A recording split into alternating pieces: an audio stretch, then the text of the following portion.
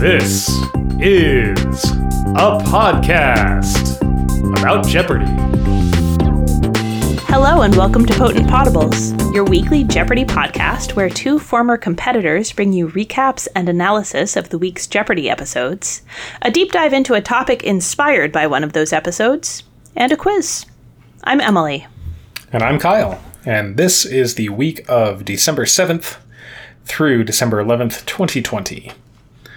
On Monday, December 7th, we have the contestants John Vigna, a communications manager from Los Angeles, California, Amy Kimmel, a career counselor originally from Bend, Oregon, and Catherine Ryan, a nonprofit executive originally from Chapel Hill, North Carolina, whose one-day cash winnings total $22,801. We get the Jeopardy round categories: history, a look back, which makes sense, trading places, empty words, bridges, literary video games, and That's Twisted.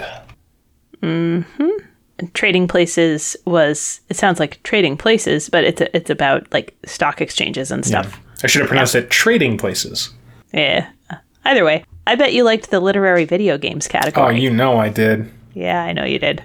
I ran it. They did not. Yeah. I'll nerd out on a little bit. $200 clue.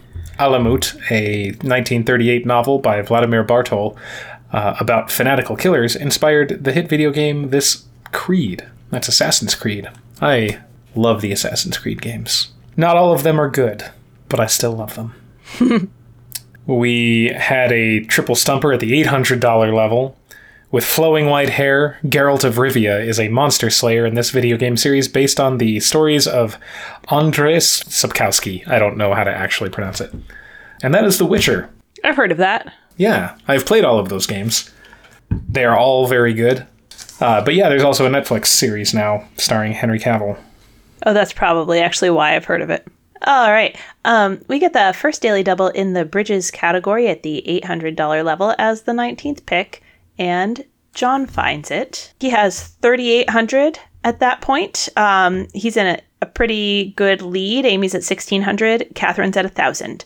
He wagers just 800, the true value of the clue, and gets the clue. Not everything in this city is 500 years old. The Constitution Bridge over the Grand Canal opened in 2008. And he seemed to be guessing when he said, "What is Venice?" And he was surprised, looked surprised to me when he got it correct. Yeah. But I think of Venice as having canals. I'm not sure I knew that there was a Grand Canal. Yeah, and so like him, I couldn't think of anything but Venice, but I was worried that was wrong because I thought maybe there was some other city I was supposed to know that had a canal instead of canals. Right. Yeah. And nobody knew Genesis chapter 1, verse 2, the earth was without form and blank in the empty words category. That's void. I guess it's fair for it to be $1,000 clue, but yeah, it was very much in my wheelhouse. Sure. It is specifically, though, name this exact word from the Bible. Yeah. That's a tall order for many. Yeah. For good reason.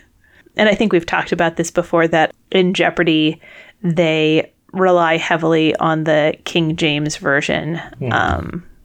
And so if you're familiar with some other likely newer version, that can lead you astray. Although I guess if they don't specify in a particular clue or category, then and the response you give is in a newer version, then they may be obligated to take it. Yeah. Yeah. So at the end of the Jeopardy round, John is in the lead at 6,600. Amy has 3,800. Catherine has 1,800. And we have the double Jeopardy categories: Oxford's very short introductions, American accessions, planetary extremes, museums, movie goofs, and U before E. That movie goofs category was all about mistakes in production. Like continuity errors. Yeah, and things you shouldn't have seen on camera that made it on, which is interesting. Yeah. In Pretty Woman, a croissant that the main character is eating is somehow replaced by pancakes, what appears to be seconds later. They were asking for the actress, that's Julia Roberts. At the $1,600 level we had in 1955, Marty plays a Gibson ES-345 guitar, but that hadn't been made yet. Maybe there was an extra trip in this 1985 pick. And that's Back to the Future. Catherine got that one. So yeah, fun category. Yeah, it was interesting. They started out in Oxford's very short introductions, but then they went and ran down the planetary extremes category. John seemed to know his planets pretty well. He found the second Daily Double at the $1,600 level in that category. He was up to a big lead at 9,000 over Catherine's 2,600 and Amy's 3,800, and he wagered 3,000. And the clue was, it's the windiest planet, with storms like the Great Dark Spot observed by Voyager 2. And he knew that right off the bat with what is Neptune, either from the Great Dark Spot or probably or Voyager 2. Both are pointers there. Yep.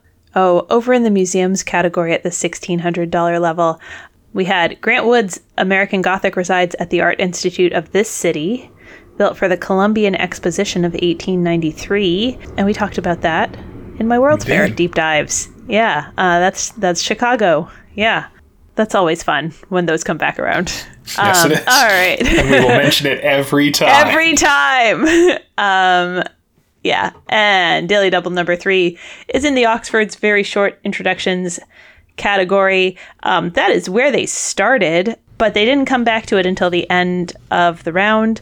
And at the 29th pick, Catherine found this Daily Double at the $2,000 level and wagered all of her 7,800. John was at 22,000 at this point, so she's got to make a move to get into contention here. Amy's at 9,800. And Catherine gets the clue.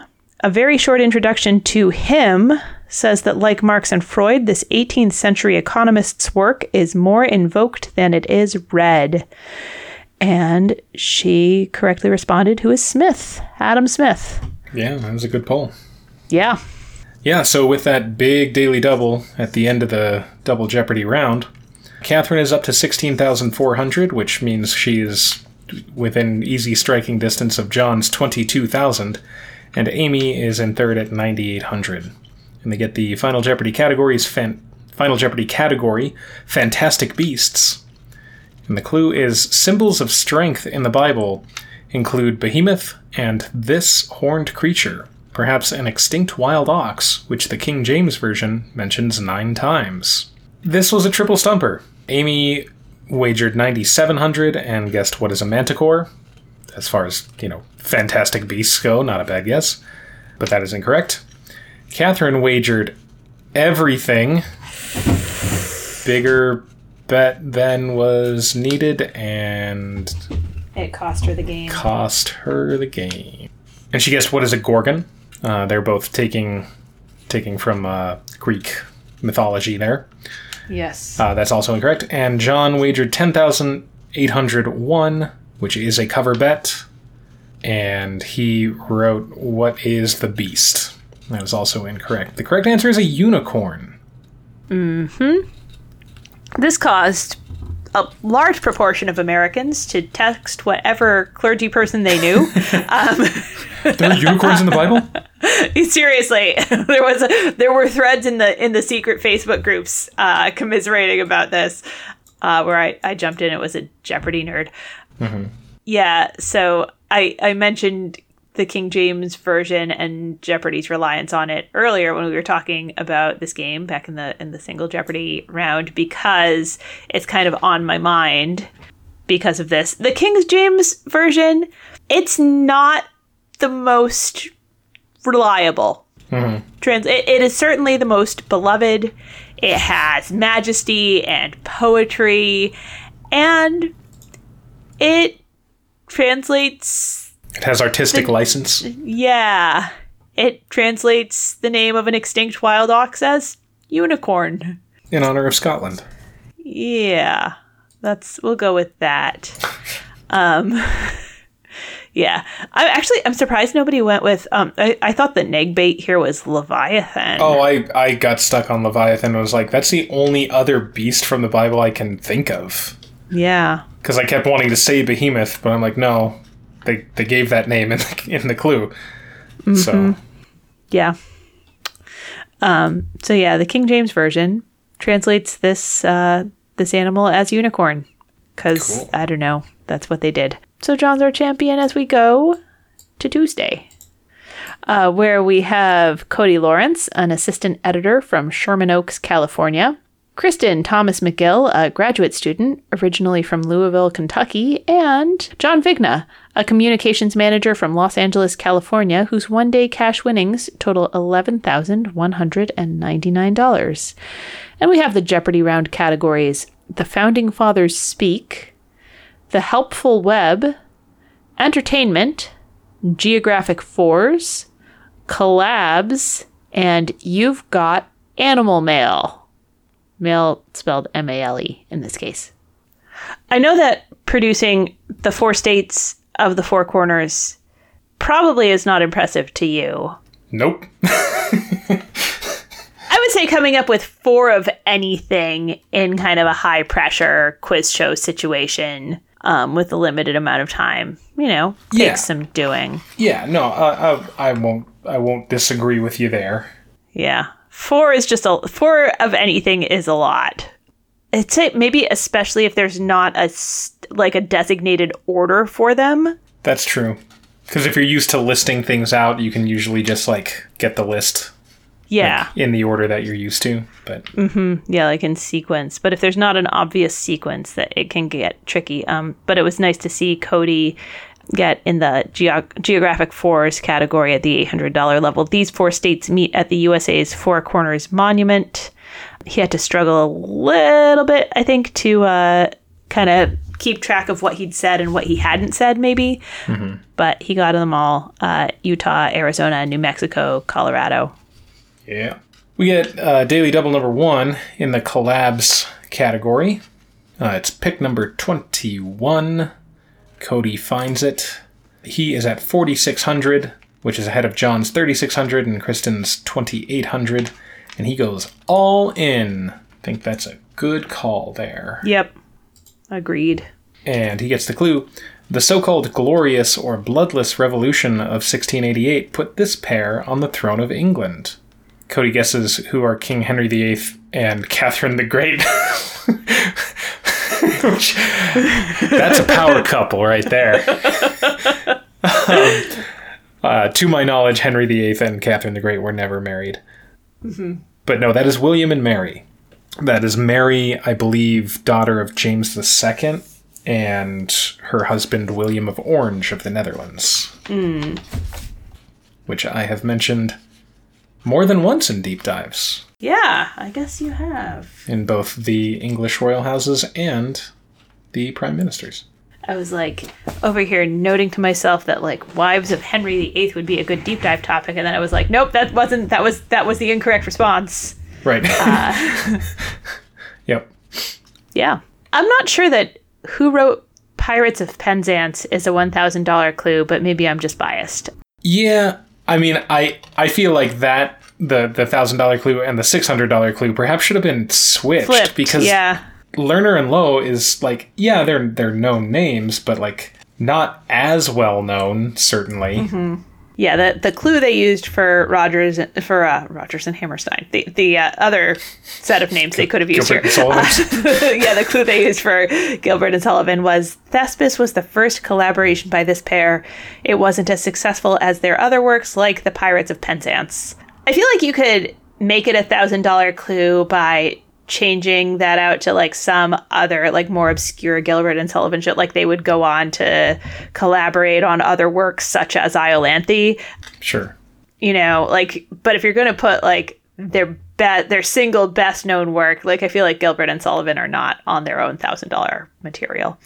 Anyway, at the end of the Jeopardy round, John is at 4,600, Kristen is at 4,200, and Cody is at 2,200.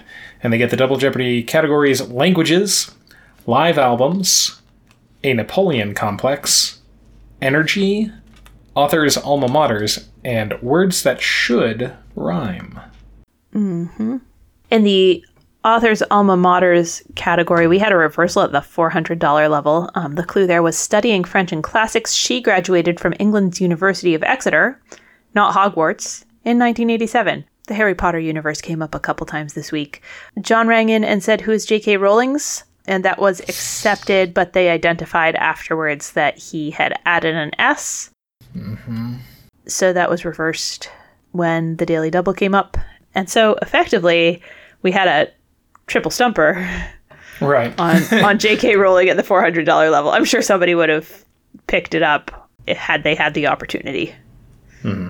Daily Double number 2 comes up in the energy category at the $1,600 level. It's the 15th pick, and John finds it. He has 6,200. He's in third place, but pretty close, with Kristen at 7,800 and Cody at 8,600. And John wagers 2,400 and gets the clue: the theory that the total amount of energy in the universe is constant is the first law of this branch of physics. And he guesses what is general physics, but that's thermodynamics. Yep. Energy can neither be created nor destroyed. Mm-hmm. Daily Double number 3 is back in that author's alma mater's category. It's at the $1,200 level. Kristen finds it. She is at 11,000, which is slightly in the lead ahead of Cody's 10,200 and John's 6,200. And she wagers 4,000. She gets the clue: one of his professors at Cornell was William Strunk Jr., whose Elements of Style he would later revise. And she got that correct with who is E.B. White. Mm-hmm. I was not aware of that. Yeah. I knew Strunk and White were the authors of Elements of Style. And I knew that was E.B. White. Interesting. Yeah. So at the end of the Double Jeopardy round, Kristen is in the lead with 15,800. Cody's in second place with 11,400. John has 7,000, and we have the final Jeopardy category, the ancient world. And the clue is he got to propose his own sentence and joked that since he was actually a benefactor of the state, he should get free meals. John wagered 6,000 and responded, "Who is Socrates?" And that is correct. Cody wagered 2,601. He is trying to cover an all-in from John. That makes perfect sense strategically, but he responds, "Who is Brutus?" So that's not correct. He drops down. And Kristen makes a cover bet with 7,001 and correctly responds, "Who is Socrates?" So Kristen is our winner with $22,801.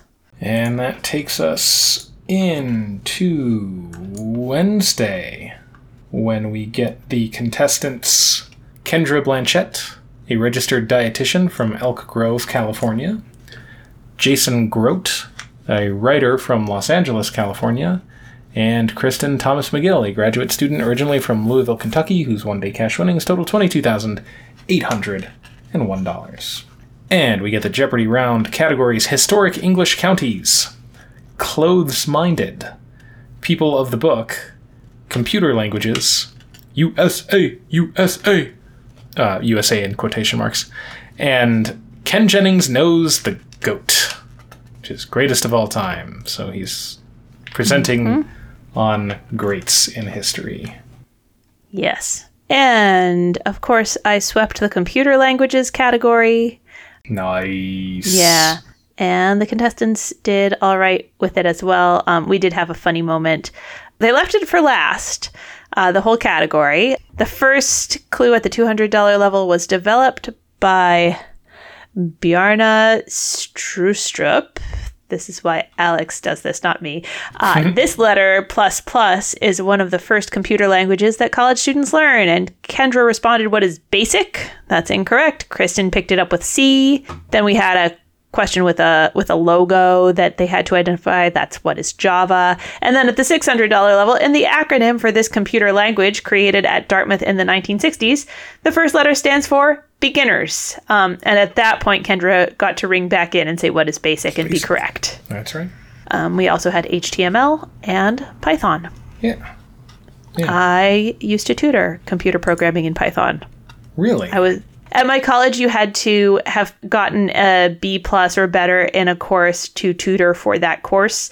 And I took the computer science class for non-computer science majors and did fine in it. It really would have made more sense to have computer science majors tutor that class. But the process was like a little too automated. And they took the computer science classes that were for computer science majors. So really only humanities majors were eligible to tutor that class. So I was one of those tutors. Gotcha. Yeah. Cool. Daily Double number 1 comes up in the People of the Book category, which turns out to be 2 or 3 characters, and you are supposed to name the book they're from. It's at the $600 level. Kristen finds it as the 9th pick. She makes it a true daily double with 2,200. She's in a solid lead at that point. Kendra has 1,200. Jason has 400. And she gets the clue, John Yossarian and Milo Minderbinder.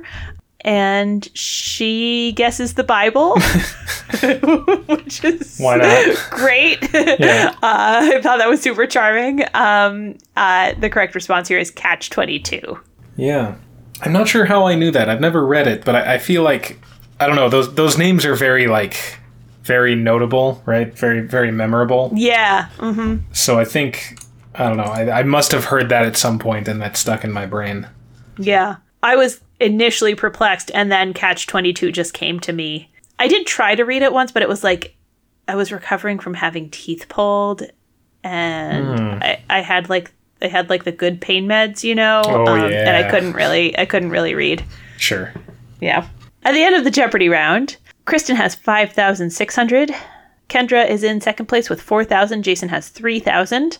And we have the double Jeopardy categories. A trip to Bergtonville.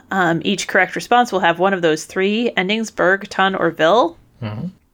Newspapers. During the Renaissance, botany. 21st century Tony winners, and Common Latin. In the Common Latin category, the $2,000 level, I've noticed this and I don't know why it is. A Latin word for soul or spirit. Today in English, it means a hostile feeling. Kristen got that one. That is animus. Mm-hmm. I don't know why it came to mean hostility. Yeah.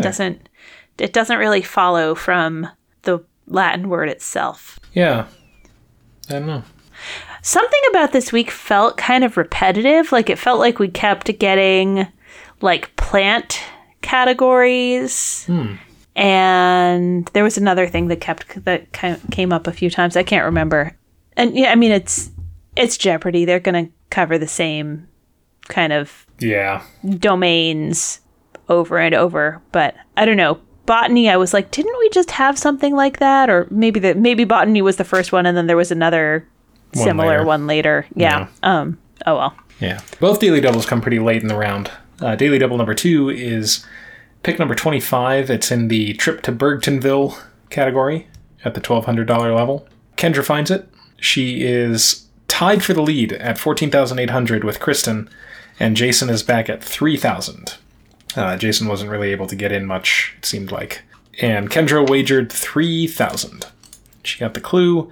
If you like your Christmas days around 90 degrees, then this world capital, home to the University of the West Indies, is for you. And she took a moment to think about it, but she came around to the correct response, which was Kingston. I'm not sure how many other tons or villes or burgs there are that are capitals in the West Indies. Mm-hmm. Yeah. So, good work there. And then 4 clues later, we have Daily Double number 3, and this one is in the newspapers category. Jason had just gotten the $2,000 clue in that category, responding that the main daily in Austin, Texas is the American Statesman. And then at the 1,200, he revealed Daily Double 3, and he had 3,000 and made it a true Daily Double. Trying to get into contention, Kristen was at 13,200, Kendra's at 19,400, And he got the clue, newspaper on the wall.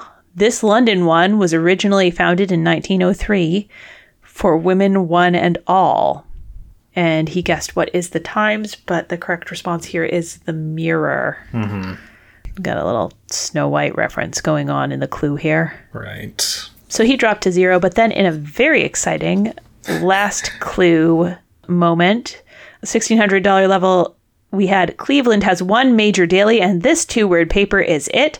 I have never heard of this, but he had. It is the Plain Dealer, and he got that and went from 0 to 1,600 at the last possible second, and got to participate in Final Jeopardy. Yeah. So going into Final Jeopardy, Kendra's in the lead at 19,400. Kristen is at 13,200, and Jason is alive at 1,600.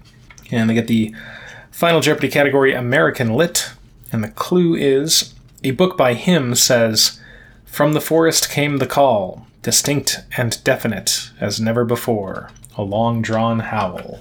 And that was, to me, fairly gettable. We see that all the contestants got it as well.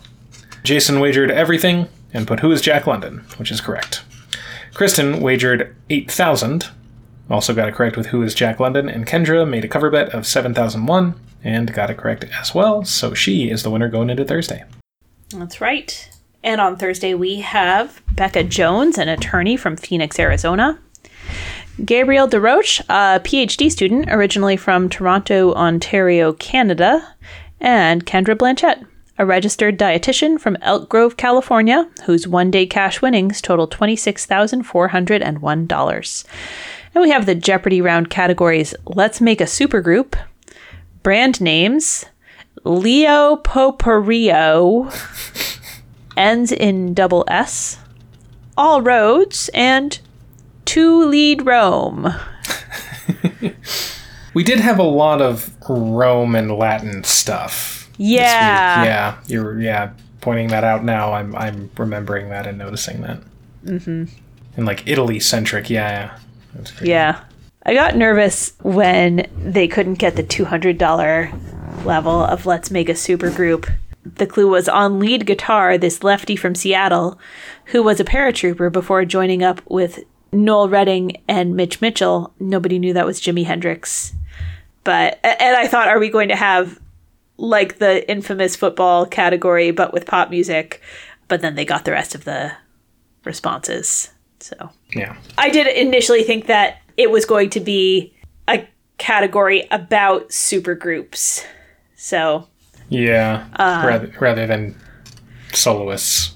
Yeah. Also, so ends in double S, $400 level. The clue was navel oranges are known for being this, and it was a triple stumper. Apparently, navel oranges are supposed to be seedless. Am I getting the wrong ones? I don't know. That is something I've never thought about or noticed. So yeah, I don't know. Mine are definitely not seedless, I think. You think? How do you not know? I'm frequently annoyed that my oranges have seeds in them, and I'm pretty sure they're navel oranges. Okay. Yes, I don't know. I think I don't like navel oranges.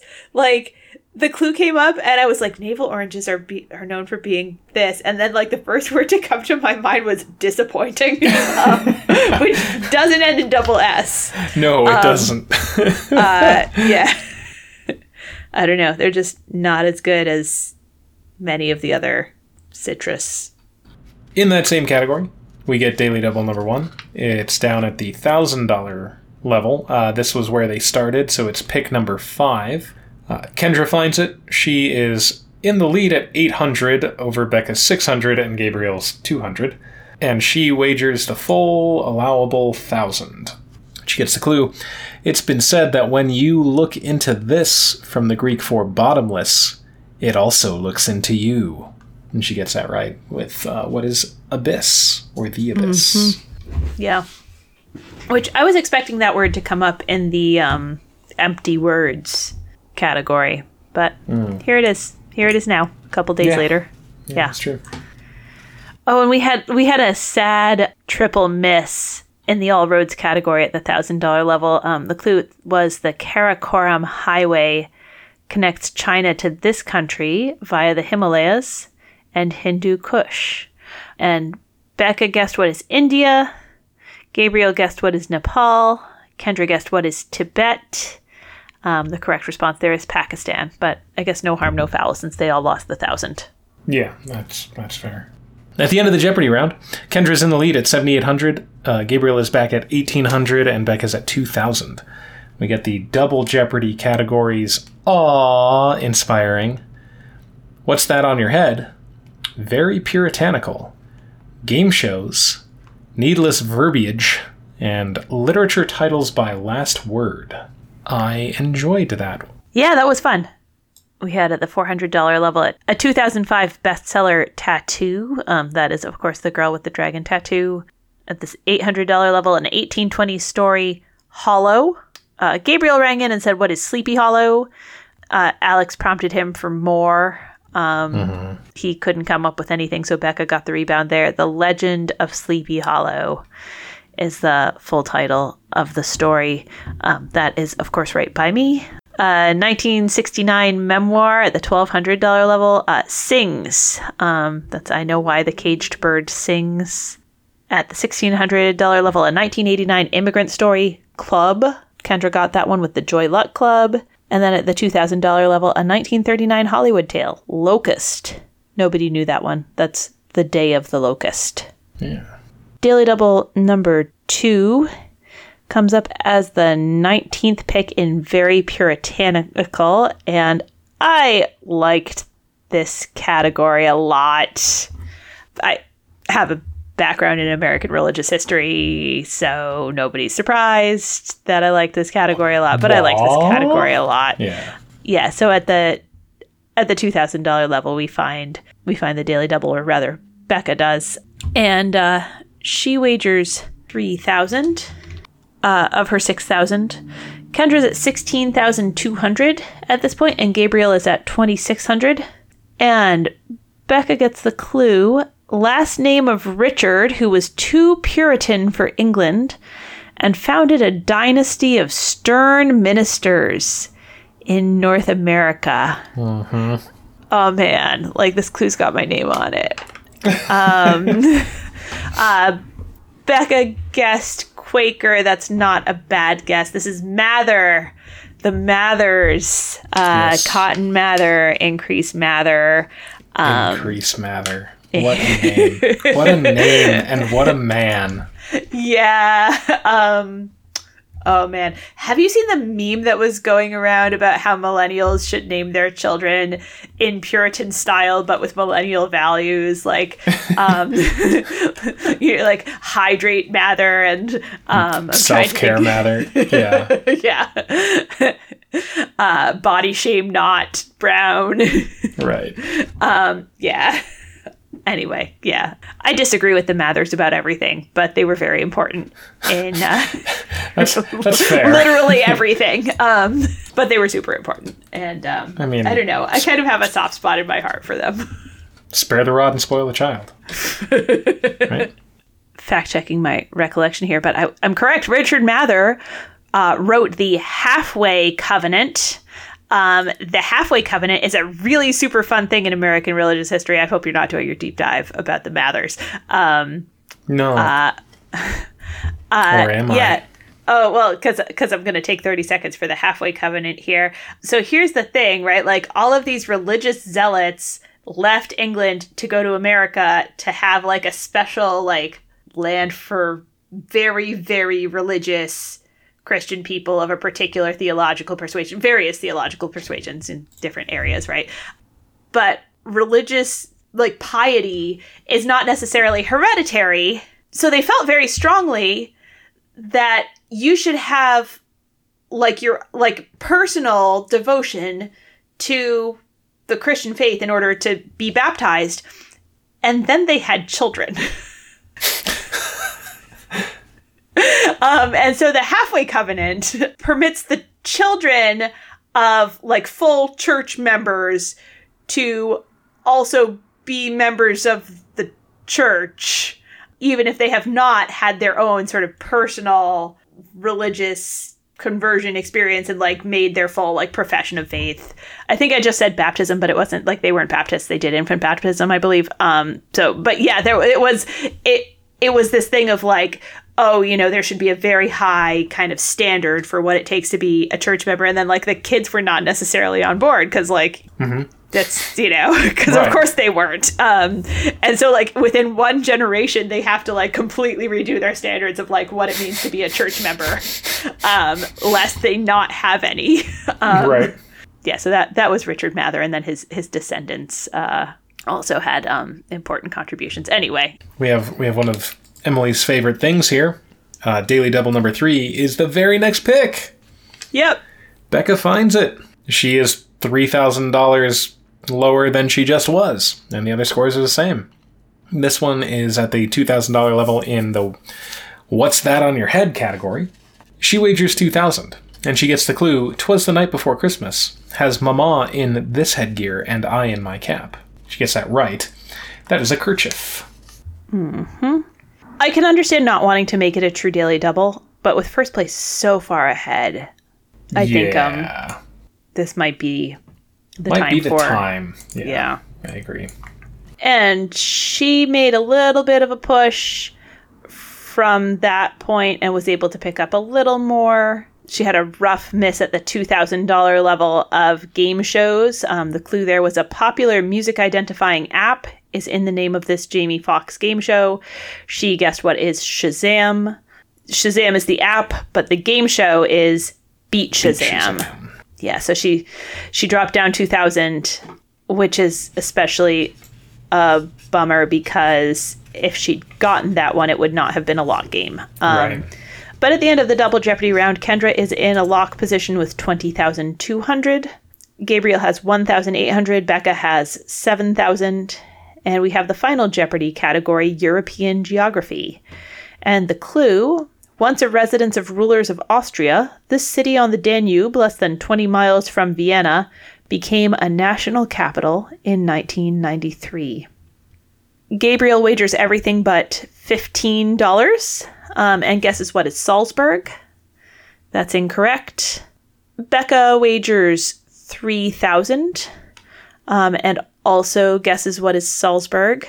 Kendra wagers 6,000, which is close to as much as she can do without risking her lock. And she guesses what is Sarajevo, and that is incorrect as well. Alex reminds them that 1993 is significant because when Czechoslovakia broke up, Prague continued as a capital, but of the Czech Republic, and then Bratislava is the capital of Slovakia. So Bratislava was the correct response here. Yep, indeed. So that takes us into Friday.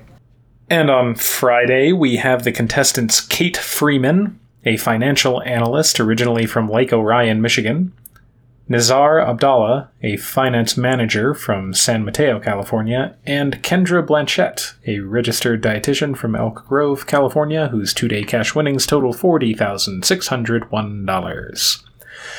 And we get the Jeopardy round categories: Quotable Women, Fictional Places, The Not-So-Wild West, Wishful Thinking, In the Sports Hall of Fame, and British English. And they started in the British English category, which was nice. I appreciated that.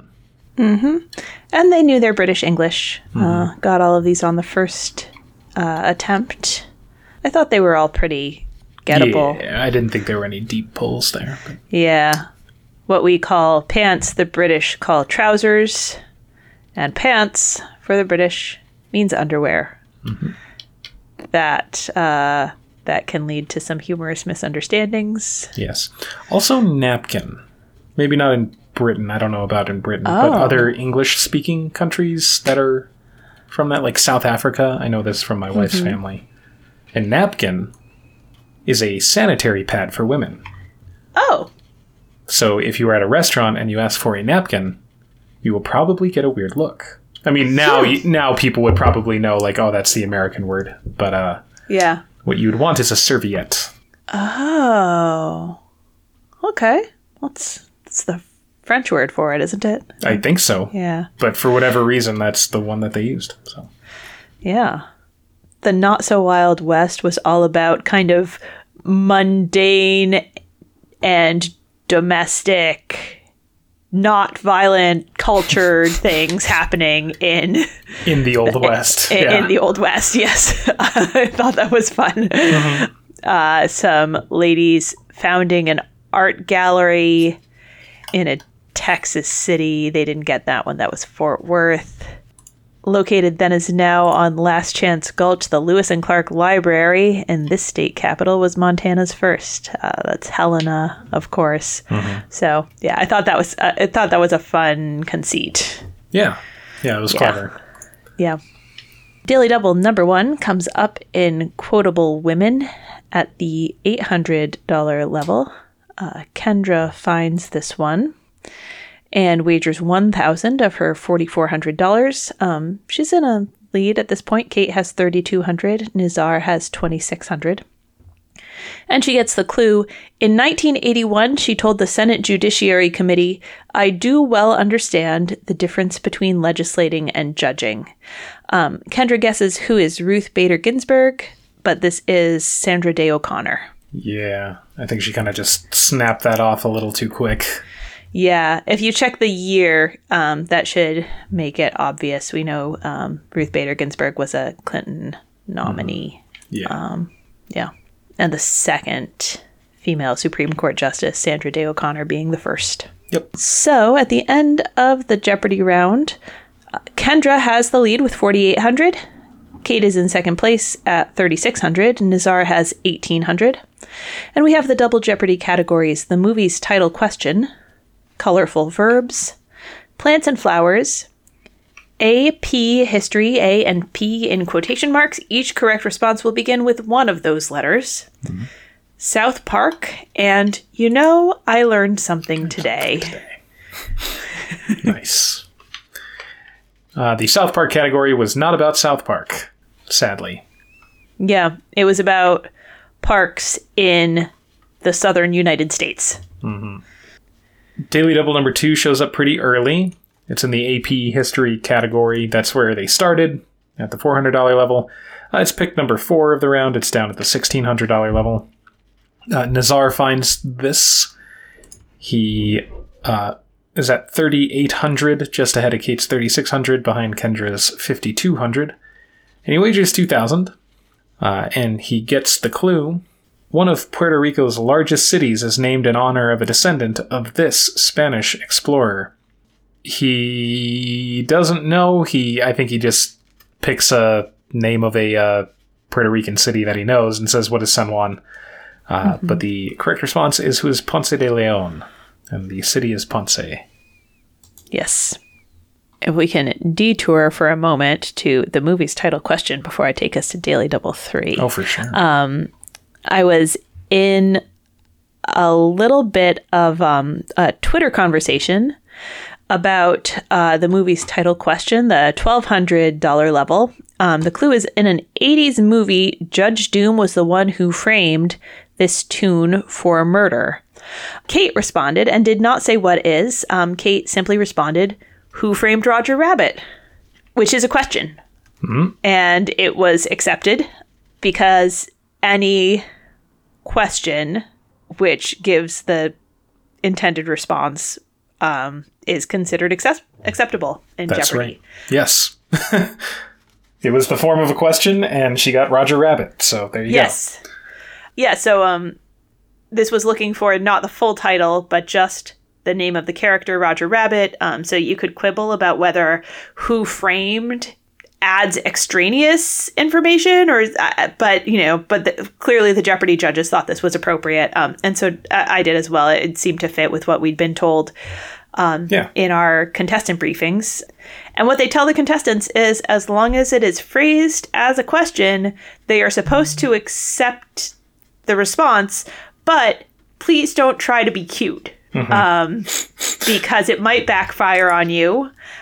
And it's much better to just kind of get into the habit of starting with what is than to try to be creative, Right. Annoy Alex, maybe trip yourself up. Yeah. And slow down the pace of the game too, right? Yeah. There was a notable Jeopardy moment a while back. I think we've talked about it on the podcast, and you might remember the details better than I do, but there was some particular response that a contestant gave that was incorrect, and then a few questions later, another clue pointed to the thing that she had incorrectly guessed before, and so then she rang in and said something like, "It's not Eisenhower now, is it?" Yeah, or something like that. Yeah. Yeah, I don't think it was Eisenhower. I just picked the name of a president, but it was, and that was a question. And so her phrasing, "It's not Eisenhower now, is it?" or whatever the correct response was there, was accepted. Anyway, yeah. So I thought that was some interesting chatter happening on Twitter. Sure. At the bottom of that category, we got Alex Trebek's favorite movie, which, as I'm saying that now, I realize having that tidbit will not be as useful to potential contestants. It's of declining value. Yes, now it is simply a factoid rather than a conversation piece you could have. Yeah. That was a tough clue. The clue was, for Hugh Morgan and the other miners in this John Ford film, their home area is verdant indeed. Kendra guessed, "What is How Green Is My Valley?" Kate guessed, "How Green Is the Valley?" And Nazar got in at the end with "How Green Was My Valley," which is the correct title. And that was Alex Trebek's favorite movie. Yes, that's right. And then Daily Double number 3 comes up in the plants and flowers category. I told you there was plants and flowers coming back. You're right. It's the 28th pick. It's at the $2,000 level. Nazar finds it. Wagers $2,000 of his $3,800. Kendra is at $8,000 at this point, and Kate is at $12,000. And Nazar gets the clue. The acidity of the soil can change the color of these flowers, whose name is from the Greek for water. He freezes for a minute and guesses, what are hydrodondas? So he was trying to kind of work it out, like a flower name wasn't coming to him, so he tried to come up with something based on kind of a Greek root for water. And he wasn't too far off. Hydrangeas. Yep. Is the correct response here. So at the end of the Double Jeopardy round, Kendra is at 9,200, Nazar is at 1,800, and Kate is in the lead at 12,000. And they get the category Broadway Revivals. And the final Jeopardy clue is ads for the 2020 revival of this musical said, "Something's coming, something good." A new movie. It was wrong. Sorry. A new movie version is also coming. That's true. It was wrong for the contestants, at least. Because this was a triple stumper. Nazar wagered $17.85 and guessed What Is Wicked. That is incorrect, so he's down to $15. Kendra wagered $5,500, which would keep her above Nazar's all-in. If she got it wrong, which she did, she guessed What Is Sweet Charity, so she went down to $3,700. Kate also guessed What Is Wicked with a bet of $64.01. So Kate ended up at $55.99, which means that Kendra's wager was a bit too big. Yeah. Yeah, it kept her above Nazar's potential all-in, but in this case, when Kate got it wrong, it dropped her below Kate's cover bet. So. Right. Oh, but the correct response, I didn't say that. The correct response is West Side Story. Yes. Wicked hasn't closed yet. It's still on its original run? I believe it is still on its original run. Wow. Yeah. That's pretty cool. Yeah. I mean, I couldn't quite believe it, and I thought I'd seen something else in that space. I was wrong. I'd seen something else near that space. But yes, as Wikipedia says, as of March 12, 2020, the show suspended production due to the COVID-19 pandemic. The show's production will be suspended until June 1, 2021 at the earliest. But yeah, it looks like it was still in its original run when the pandemic hit. That is awesome. Yeah. So, lucky break for Kate, but she played very, very capably and strategically. Yeah. And I'm looking forward to seeing her on Monday. Yeah. So that's the week. And at this point, we will more quickly kind of go through our rigmarole. We have a Patreon. You can check it out, patreon.com/potentpotables.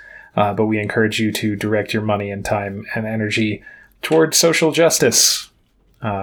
Whatever that may look like for you and your community, whatever you think is best is what we encourage you to do. If you're not sure, we point you toward communityjusticeexchange.org and blacklivesmatter.com. They have links and information and resources to help guide you in that regard. Yes. And the pandemic is more of a pandemic than it's ever been at this point in the United States. We're not vaccinated yet. We're not vaccinated. Eventually, some people will be. That's great. Let's get everyone to that point. So please wear your mask. Cancel your cancelable events. You'd be surprised how many of those are. So yeah, let's do the right thing. Yes. Just if the end is in sight. Yeah, but the good one. Hopefully not the bad one. Yes. All right. What are your deep dive guesses? All right. Are we talking about Sequoia? We are not. I strongly considered that. All right. What about Brasilia? We are not talking about Brasilia, but that was also, I also had that thought as well. All right. I'm not sure if this is a guess or a hope. Are we talking about Dolly Parton? No, we're not. Okay. Sorry. That's all right. I don't feel comfortable enough with her repertoire to be able to really do that. I realize a lot of what I talk about with deep dives is something I don't know about before, but she's still alive, so it feels a little different to me. I don't know. Fair enough. Well, the podcast, it's like a limited whatever. Dolly Parton's America was excellent. Ooh.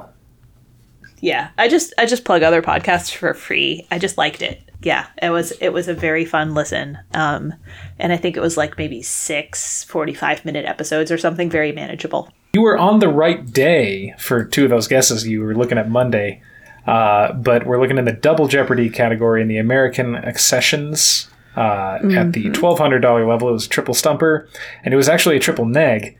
The clue is the Newlands Resolution of 1898 brought these islands under formal U.S. control. Catherine guessed what are the Virgin Islands, John guessed what are the Mariana Islands, and Amy guessed what are the Marshall Islands. That's Hawaiian Islands. Oh, so we are great. going to talk about the history of the Hawaiian Islands. Now, of course... That sounds great. Yeah, my two disclaimers. One, there is an immense amount of history to any part of the world, no matter what we're talking about, but Hawaii in particular, I'm going to gloss over a number of things and go quickly and all of that. And second thing is there are plenty of Hawaiian names that I will do my best to pronounce. I have looked up pronunciations, but I will probably get them wrong, not out of ignorance or arrogance, but simply lack of practice. All right, so Hawaii, of course, is an archipelago, chain of islands in the Pacific. It is, by certain measures, the largest single island chain in the world. The date of its first settlements is a topic of continued debate. Some books and studies and arguments date the first Polynesian settlements to around 300 AD or CE. Others suggest as late as 600. Others suggest even later, and the most recent carbon dating survey evidence puts the arrival of the first settlers at around 940 to 1130. So we're not really sure. It's basically what I'm saying. But it was ancient Polynesians, and the history of the ancient Polynesians was passed down through genealogy chants, oral history. And it is said that the genealogy of the high chiefs could be traced back to the period believed to be inhabited only by gods. And so, for a long time, the noble class or the royal class in Hawaii were considered to be divine in some way. By about 1000 AD, settlements around the perimeters of the islands were beginning to cultivate food in gardens. So very early on, there was agriculture on the Hawaiian Islands. a Tahitian priest named Pa'au is said to have brought a new order to the islands around 1200, and this new order included new laws and a new social structure that separated people into classes. And so those classes were the king and the nobility, with the high priests below them, and then the commoners, and then the lowest ranking class below them. So the terms are Ali'i Nui was the king, and the A'akohina are the nobility. The Ali'i are the royal nobles, and the kahunas are the high priest, or the kahuna class are the high priests, which is where we get that word. And then there are the commoners and the lowest caste below them. So it established a pretty strict caste system, a taboo system. This was called kapu, this code of conduct. The Hawaiian social order was very regimented and had pretty strict rules. And that system lasted until after the death of Kamehameha I. Around that same time that the kapu was abandoned, the Hawaiian religion was also abandoned. The Hawaiian religion was very similar to other Polynesian religions, polytheistic, with 4 major deities, Kane, Ku, Lono, and Kanoloa, and then various lesser gods and spirits and guardians and things like that. Other notable deities included Laka, Kihawahine, Haumea, Papahanaumoku, and most famously, Pele, the soccer god.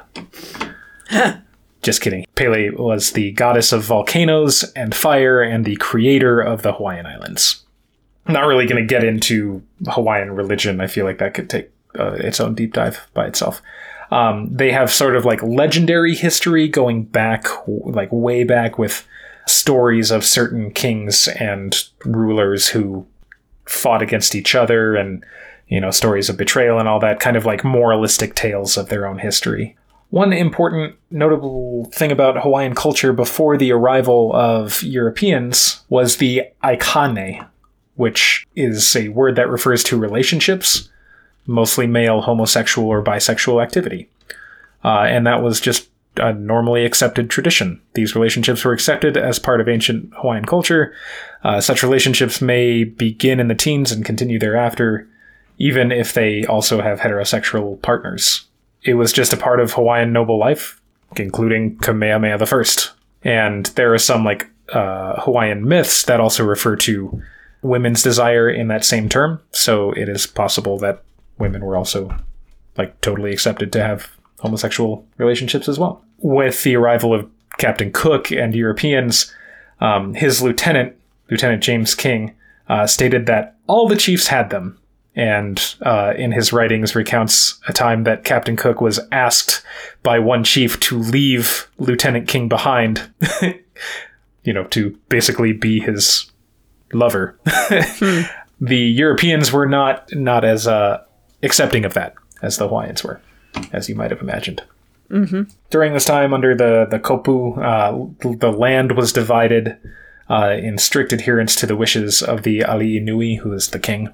And so it was broken down by island, and then subdivisions of the island, and then subdivisions of those subdivisions, which were called, the Moku was a subdivision, and the Ahupua'a is a subdivision of that. And then one more smaller that kind of goes down into individual plots. Mm-hmm. They had a very strict structure to their culture. It wasn't a lot of our Eurocentric views of any non-European culture is that it's just kind of oh, whatever, or they're savages, or they might not be savages, but it's just kind of real simplistic, primitive kind of things. That's clearly not the case.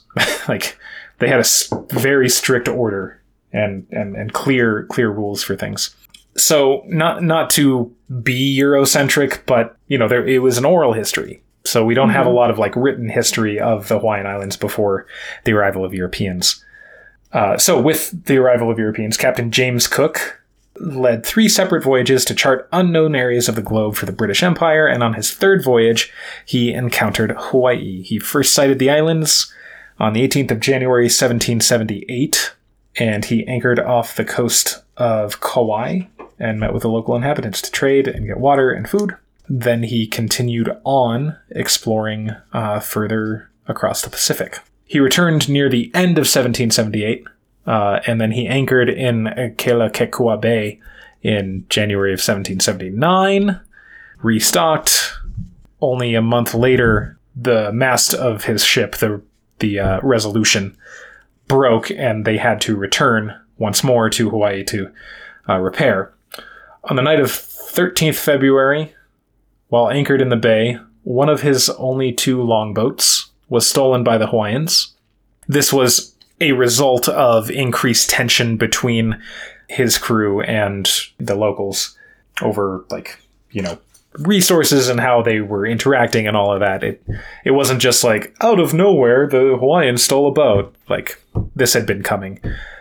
So in retaliation, let's ramp it up, Cook tried to kidnap the Ali'i Nui of Hawaii Island. His name is Kalani Opu'u. Mm-hmm. On February 14th, he went to the king and said, hey, come with us. And the king was like, all right. The king didn't really worry about it. He just went with him peacefully. And as they were walking back to the ship, the queen and the other, some other higher ups who kind of knew what was happening, gathered a group of inhabitants. One of the royal attendants approached Cook as they were heading back to the ship. He struck the attendant with the broadside of the sword, and another Hawaiian struck Cook over the head, while a third one stabbed him in the back. And that is where Captain Cook died, on the shore of Hawaii. Mm-hmm. However, they treated him, the Hawaiians held him in pretty high regard, and after he was killed, they prepared his body with funerary rituals usually reserved for chiefs and high elders. The bones were carefully cleaned and preserved. And because they were well preserved, they were able to be returned to the crew for a burial at sea. But that is the first encounter of Europeans with Hawaiians, is with Captain Cook. Soon after Cook's encounter and the spreading of his writings, plenty of other Europeans and Americans soon made their way to Hawaii. So shortly after this, the Kingdom of Hawaii was established in 1795 by King Kamehameha I. He fought a war of unity to unify the islands and did so successfully by 1795. For his first royal residence, the new king built the first Western-style structure in the Hawaiian Islands known as the Brick Palace. And it became the seat of government for the Hawaiian Kingdom until 1845. He commissioned it to be built at Kauaiki Point in Lahaina, Maui. And it was built by 2 ex-convicts from Australia's Botany Bay penal colony. It was begun in 1798 and completed in 1802, and it was intended for one of his wives, Ka'ahumanu, but she refused to live there and instead stayed in a traditional Hawaiian-style home. Kamehameha I died in 1819 and was succeeded by his son Liholio. After Kamehameha I's death, Liholio left Kailua for a week and then returned to be crowned king. However, another wife, the most prestigious of Kamehameha I's wives, upon his return said to him, "Hear me, O divine one, for I make known to you the will of your father. Behold these chiefs and the men of your father, and these your guns, and this your land, but you and I shall share the realm together." To which he agreed, and that began a unique system of dual government, consisting of king and co-ruler. So she was kind of like a regent, but he also had power. She defied Hawaiian kapu, the strict taboo, by dining with the young king, which basically led to the end of that whole tradition and also the end of the Hawaiian religion. That kind of made everything sort of fall apart from the traditional aspect because sexes during meals had to be separate before that. Kamehameha II died along with his wife, Queen Kamamalu, in 1824 on a state visit to England, succumbing to measles. Get your vaccines. Their remains were returned to Hawaii by Boki, who was a high chief. On the way back, his wife was baptized as a Christian, and then the queen regent, the dowager queen regent, whatever, Kamehameha I's wife, also converted and became a powerful Christian influence on Hawaiian society from that point until her death in 1832. During the 1800s, sugar cane became a major export for Hawaii, and the first permanent plantation began in Kauai in 1835. Massachusetts-born man William Hooper released 980 acres of land from Kamehameha III and began growing sugar cane, and within 30 years, plantations operated on the 4 main islands, and severely increased American influence because these Americans were owning the plantations and running them, which began to get the U.S. government involved in the Hawaiian government. And U.S. plantation owners demanded a say in kingdom politics. This was not only due to sugar economics, but also missionary religion. In 1843, there was a brief takeover by the British, and Kamehameha responded to their demands with the Great Mahele, which was a distribution of lands to all Hawaiians, as advocated by certain missionaries. Kamehameha III also tried to modernize Hawaii's legal system by replacing indigenous traditions with Anglo-American common law. But that ended up actually mostly disenfranchising a lot of native Hawaiians. During the 1850s, the U.S. import tariff on sugar from Hawaii was much higher than the import tariffs Hawaiians were charging the U.S., and Kamehameha III sought reciprocity, but that was denied by the Senate. However, the Reciprocity Treaty of 1875 did come into effect, and after that treaty, sugar production expanded from 12,000 acres to 125,000 acres by 1891. But the U.S. showed little interest in renewal after the 7-year term of the treaty, which then put economic strain on Hawaii. On January 20th, 1887, the United States began leasing Pearl Harbor. Shortly afterward, a group of mostly non-Hawaiians calling themselves the Hawaiian Patriotic League began the rebellion of 1877. They drafted their own constitution on July 6, 1887. It was written by Lauren Thurston, who was the Hawaiian Minister of the Interior and who used the Hawaiian militia to threaten Kalakaua, who was the king at that time. Kalakaua was forced to dismiss his cabinet ministers and sign a new constitution, greatly lessening the monarchy power. This became known as the Bayonet Constitution because it was adopted under threat of force. This was during the presidency of Grover Cleveland. He sent instructions to the American minister in Hawaii that in the event of another revolution in Hawaii, it was a priority to protect American commerce, lives, and property. Which essentially established the precedent that if things go bad in Hawaii, we will step in. This new constitution really benefited foreign plantation owners. It weakened the king significantly and altered the legislature as well that they had established. Along with voting privileges, Americans could also hold office and still retain their American citizenship, something not afforded in any other nation. So, yeah, clearly America had plans. Yeah. The Wilcox Rebellion of 1888 was a plot to overthrow King Kalakaua and replace him with his sister, Princess Liliuokalani. However, it was discovered shortly before it was meant to take place, and it failed. Robert Wilcox, who was a native Hawaiian officer who was kind of like whipping up this plot, he was exiled, but pretty much nothing else came after that.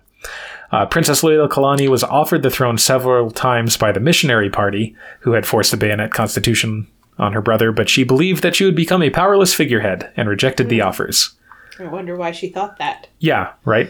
In January 1891, Kalakaua traveled to San Francisco for his health, staying at the Palace Hotel, and he died there on January 20th. So then she took the throne.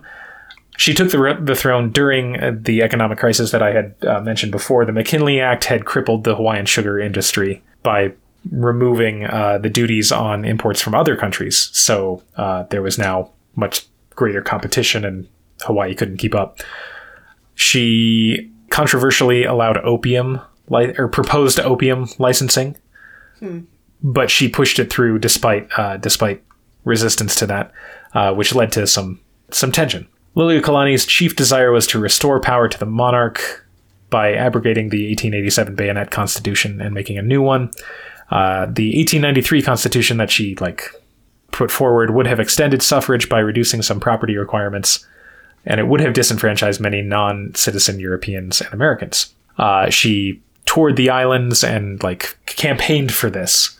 But when she informed her cabinet, they withheld their support, uncomfortable with what they expected their opponents' response to be. However, she still went forward trying to promulgate a new constitution on January 14th, 1893, which was the main precipitating event leading to the overthrow of the Kingdom of Hawaii 3 days later. The conspirators to do so were 5 American, 1 English, and 1 German national, and their stated goals were to depose the Queen, overthrow the monarchy, and seek Hawaii's annexation to the U.S. So there we go. It was led by Thurston, who we had heard from before.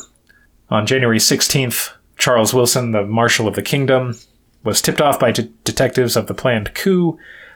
He requested warrants for the 13 council members and put the kingdom under martial law, but because the members had strong political ties with the U.S., the requests were repeatedly denied by Attorney General Arthur Peterson and the Queen's cabinet because they didn't want to make the U.S. angry. So Wilson, the Marshal of the Kingdom, began gathering troops and gathered nearly 500 men kept at hand to protect the Queen. On January 17th, a policeman was shot and wounded while trying to stop a wagon that was carrying weapons to the Honolulu Rifles, which was a group of paramilitary people. With that, about 1,500 of armed local non-native men, including the Honolulu Rifles and a group they called themselves the Committee of Safety, garrisoned themselves across the street from Ailani Palace and waited for the Queen's response. At this point, the U.S.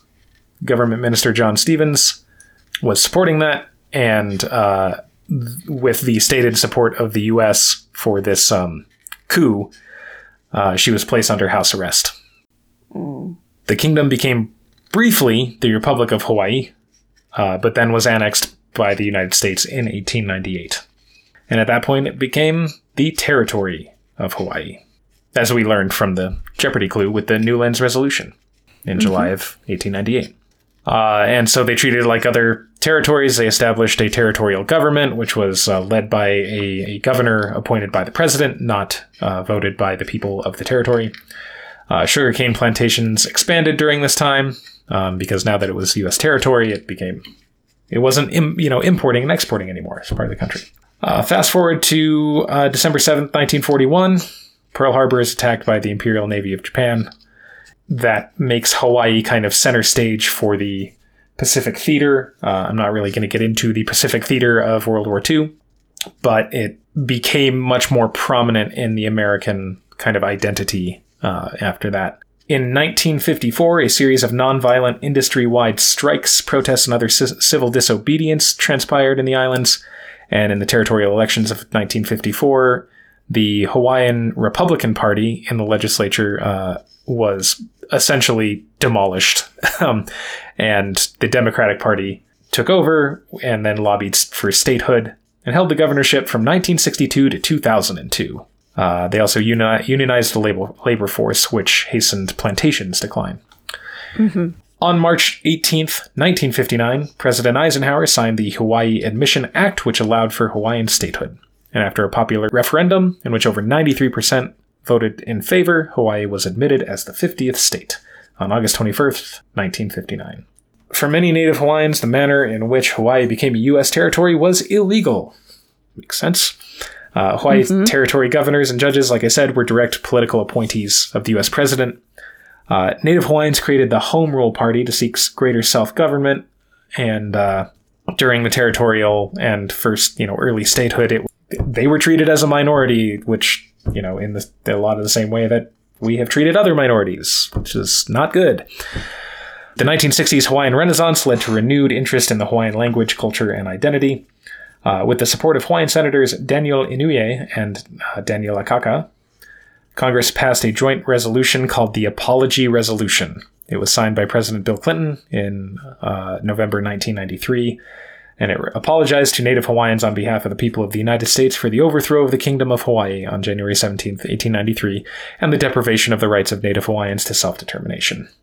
The implications of this resolution have been extensively debated, which means it's nice words.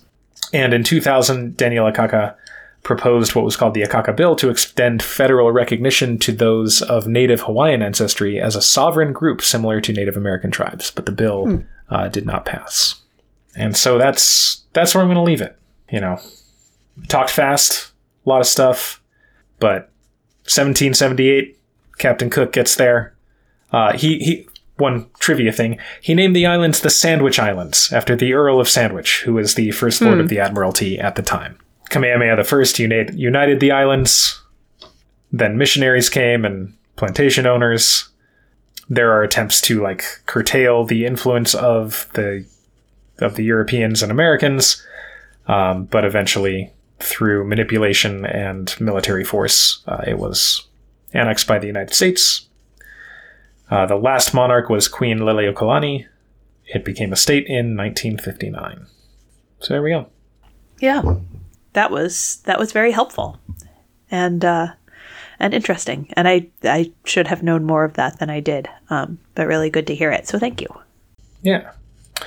All right. You ready for a quiz? Yes, I am ready for a quiz. Okay. These questions are all related to Hawaii in some way. Question 1. Given the impending holy day of Xmas, what Hawaiian phrase is the thing to say on a bright Hawaiian Christmas day? It's the island greeting that we send to you from the land where palm trees sway. I'm afraid I'm going to transpose a consonant or two. If you get it like close enough. It's like Mele Kalikimaka? Is that it? That is it. Yes. Yay! Mele Kalikimaka, yes. According to Bing Crosby and the Andrews sisters, at least. Nice. It does mean Merry Christmas, so it's not, like, wrong. All right. So there you go. Good to know. Yes. 10 points. Nice. Hooray. I figured that one would be much more gettable at this point in the year than maybe, 6 months from now. Mm-hmm. Okay, question 2. The Kamehameha is the first energy attack shown in what animated series? It is the most widely used finishing attack in this series. It is the signature attack of the students of the Turtle School, as well as one of the main protagonists, Goku. Oh, no. I can say with some certainty that I don't think it's Avatar: The Last Airbender. And that's what I've got. I'm going to guess Pokemon. I don't think that's right, but that's my guess. Oh, no. It is Dragon Ball. Oh, I know of that. Yeah. All right. I wouldn't have thought of that, but sure. That's a... Yeah. For however long I've known Dragon Ball Z, that they say Kamehameha and then they like shoot this big energy attack, and I was like, I wonder why. It turns out it is actually named after King Kamehameha. Akira Toriyama, the creator of the show, couldn't come up with a name for it, and so he asked his wife, and she said that he should call it that because it's a Kame attack, and it would be easy to remember because Kamehameha already exists. So that's why it's called that. All right. Question 3. Captain James Cook led the first European interactions with Hawaiians. However, the Sandwich Islands were not his goal. Instead, he continued on to North America, to the Pacific coast of North America, to search for what legendary waterway? Oh. To the Pacific coast of North America. Was he looking for, like, the Northwest Passage? He was looking for the Northwest Passage. Nice job. Thank you. Yes, he didn't find it. Yeah. Because it doesn't exist. Yeah. And then even after he died, his crew went back up to continue looking for it, and they just kept getting frustrated. So, nice job. Nice. All right. 20 points. You are at 20 points. Question 4. Just this past week marked the anniversary of the attack on Pearl Harbor, which marked the entry of the U.S. into World War II. The attack on December 7th, 1941, killed almost 2,500 people and sank the main American battleship fleet. Fortunately, the 4 Pacific aircraft carriers were not in port and escaped damage. The site is now home to memorials for a number of the battleships sunk there, including this one, on which nearly half of the fatalities occurred. Though Hawaii is now the newest state, this ship was named after what was then the newest. Oh. I don't think I know the battleship. It is what was the newest state at that time. I was so bad at this. It is the name of a state, right? Yes. So I mean, it's like a 2-point-something% chance, even if I were to just blindly guess a state. Like those odds.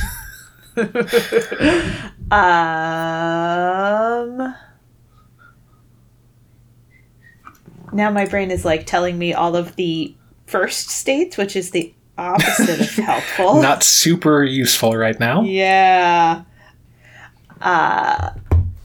And now my brain is saying, remember the Maine. That's not it. Other part of the world for that and different time for that particular explosion. Yeah. Oh. What about Arizona? Something about Arizona feels right. That's because Arizona is right. Yay! It is the 48th state. Tragedy, but... Yes. Yeah.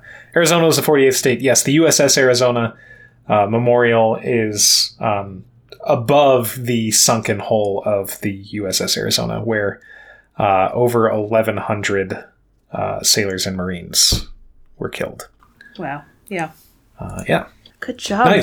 Nice. Good poll. You have 30 points. We're on to question 5. Since 1980, Hawaii has been home to which specific sporting event? The date varies from year to year, but tends to be on the last Sunday of January or first Sunday of February. Specifically played at the Aloha Arena, I believe. Oh. Let me make sure that that's... Well, I was going to say some kind of Ironman triathlon because I feel like lots of those happen there, but that's not an arena. Well, Aloha Stadium, I'll say. Yeah. Aloha Stadium. Stadium, that's right. I don't know. I'm struggling to even come up with a very good guess. 1980, Sunday, January, February, Aloha Stadium, right? Yeah, I don't know. I'm going to pass. Oh, it is the NFL Pro Bowl. Oh, okay. I was hoping that the Sundays near the end of January would kind of point you toward football. Yeah, Sundays pointed me toward football, but I couldn't. Yeah, no, I couldn't quite get there.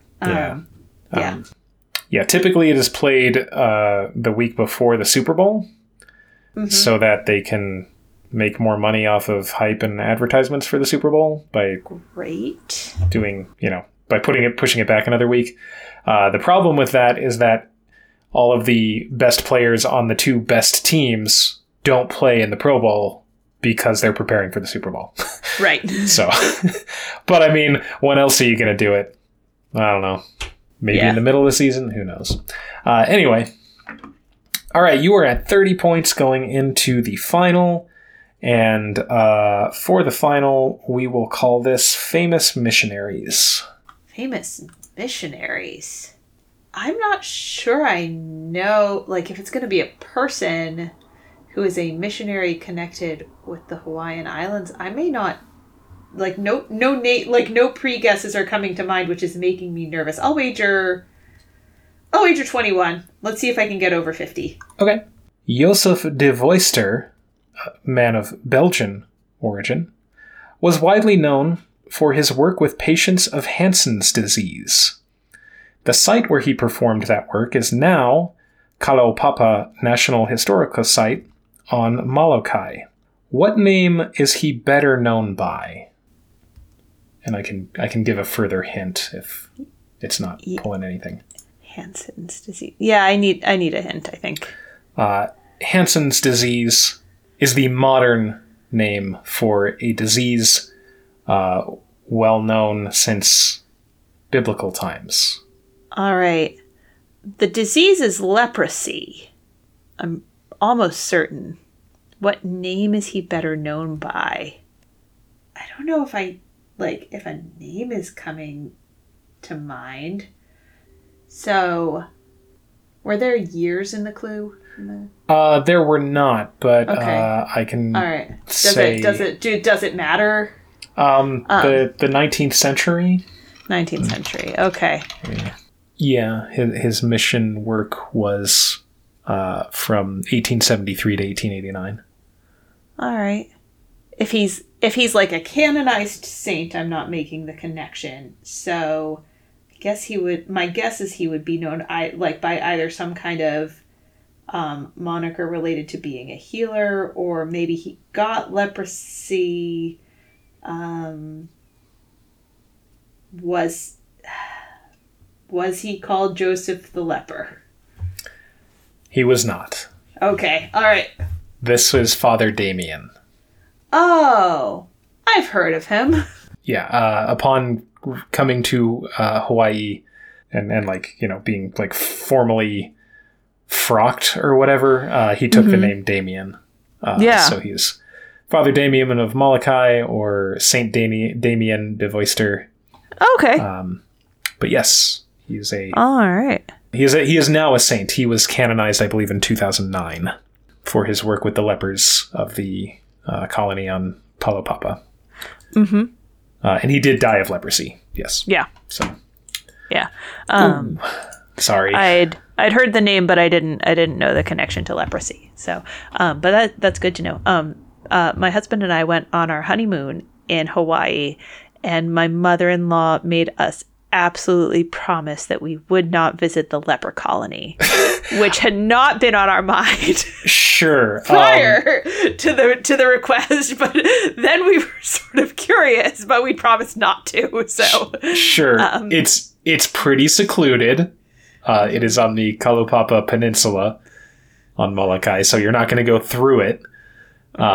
Also, leprosy is really not very contagious, and according to what I read, there are still a few patients there, but it's not like a full-blown colony like it was when Father Damien was there. He organized...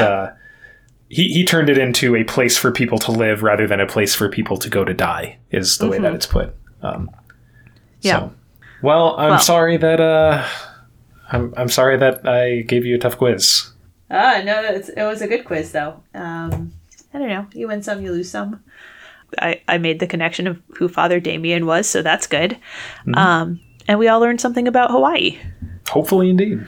Yeah. Hopefully, indeed. Well, thank you for a great deep dive and quiz, and for podding with me as always. Of course. My pleasure. And thank you, listeners, for spending your time with us. Make sure to subscribe wherever you get your podcasts. Leave us a rating or a review if you would be so kind. If you're interested in checking out our Patreon, it's at Potent Podables. And whether that is of interest to you or not, you can tell your friends about our podcast, especially if they're Jeopardy fans. That is right. And you can all find us on Facebook at Potent Podables, on Twitter at Potent Podables1. Our email address is potentpodablescast@gmail.com, and our website is potentpod.com. We'll be back with you next week with another week of Jeopardy! And until then, may your minds be quick and your buzzers be quicker.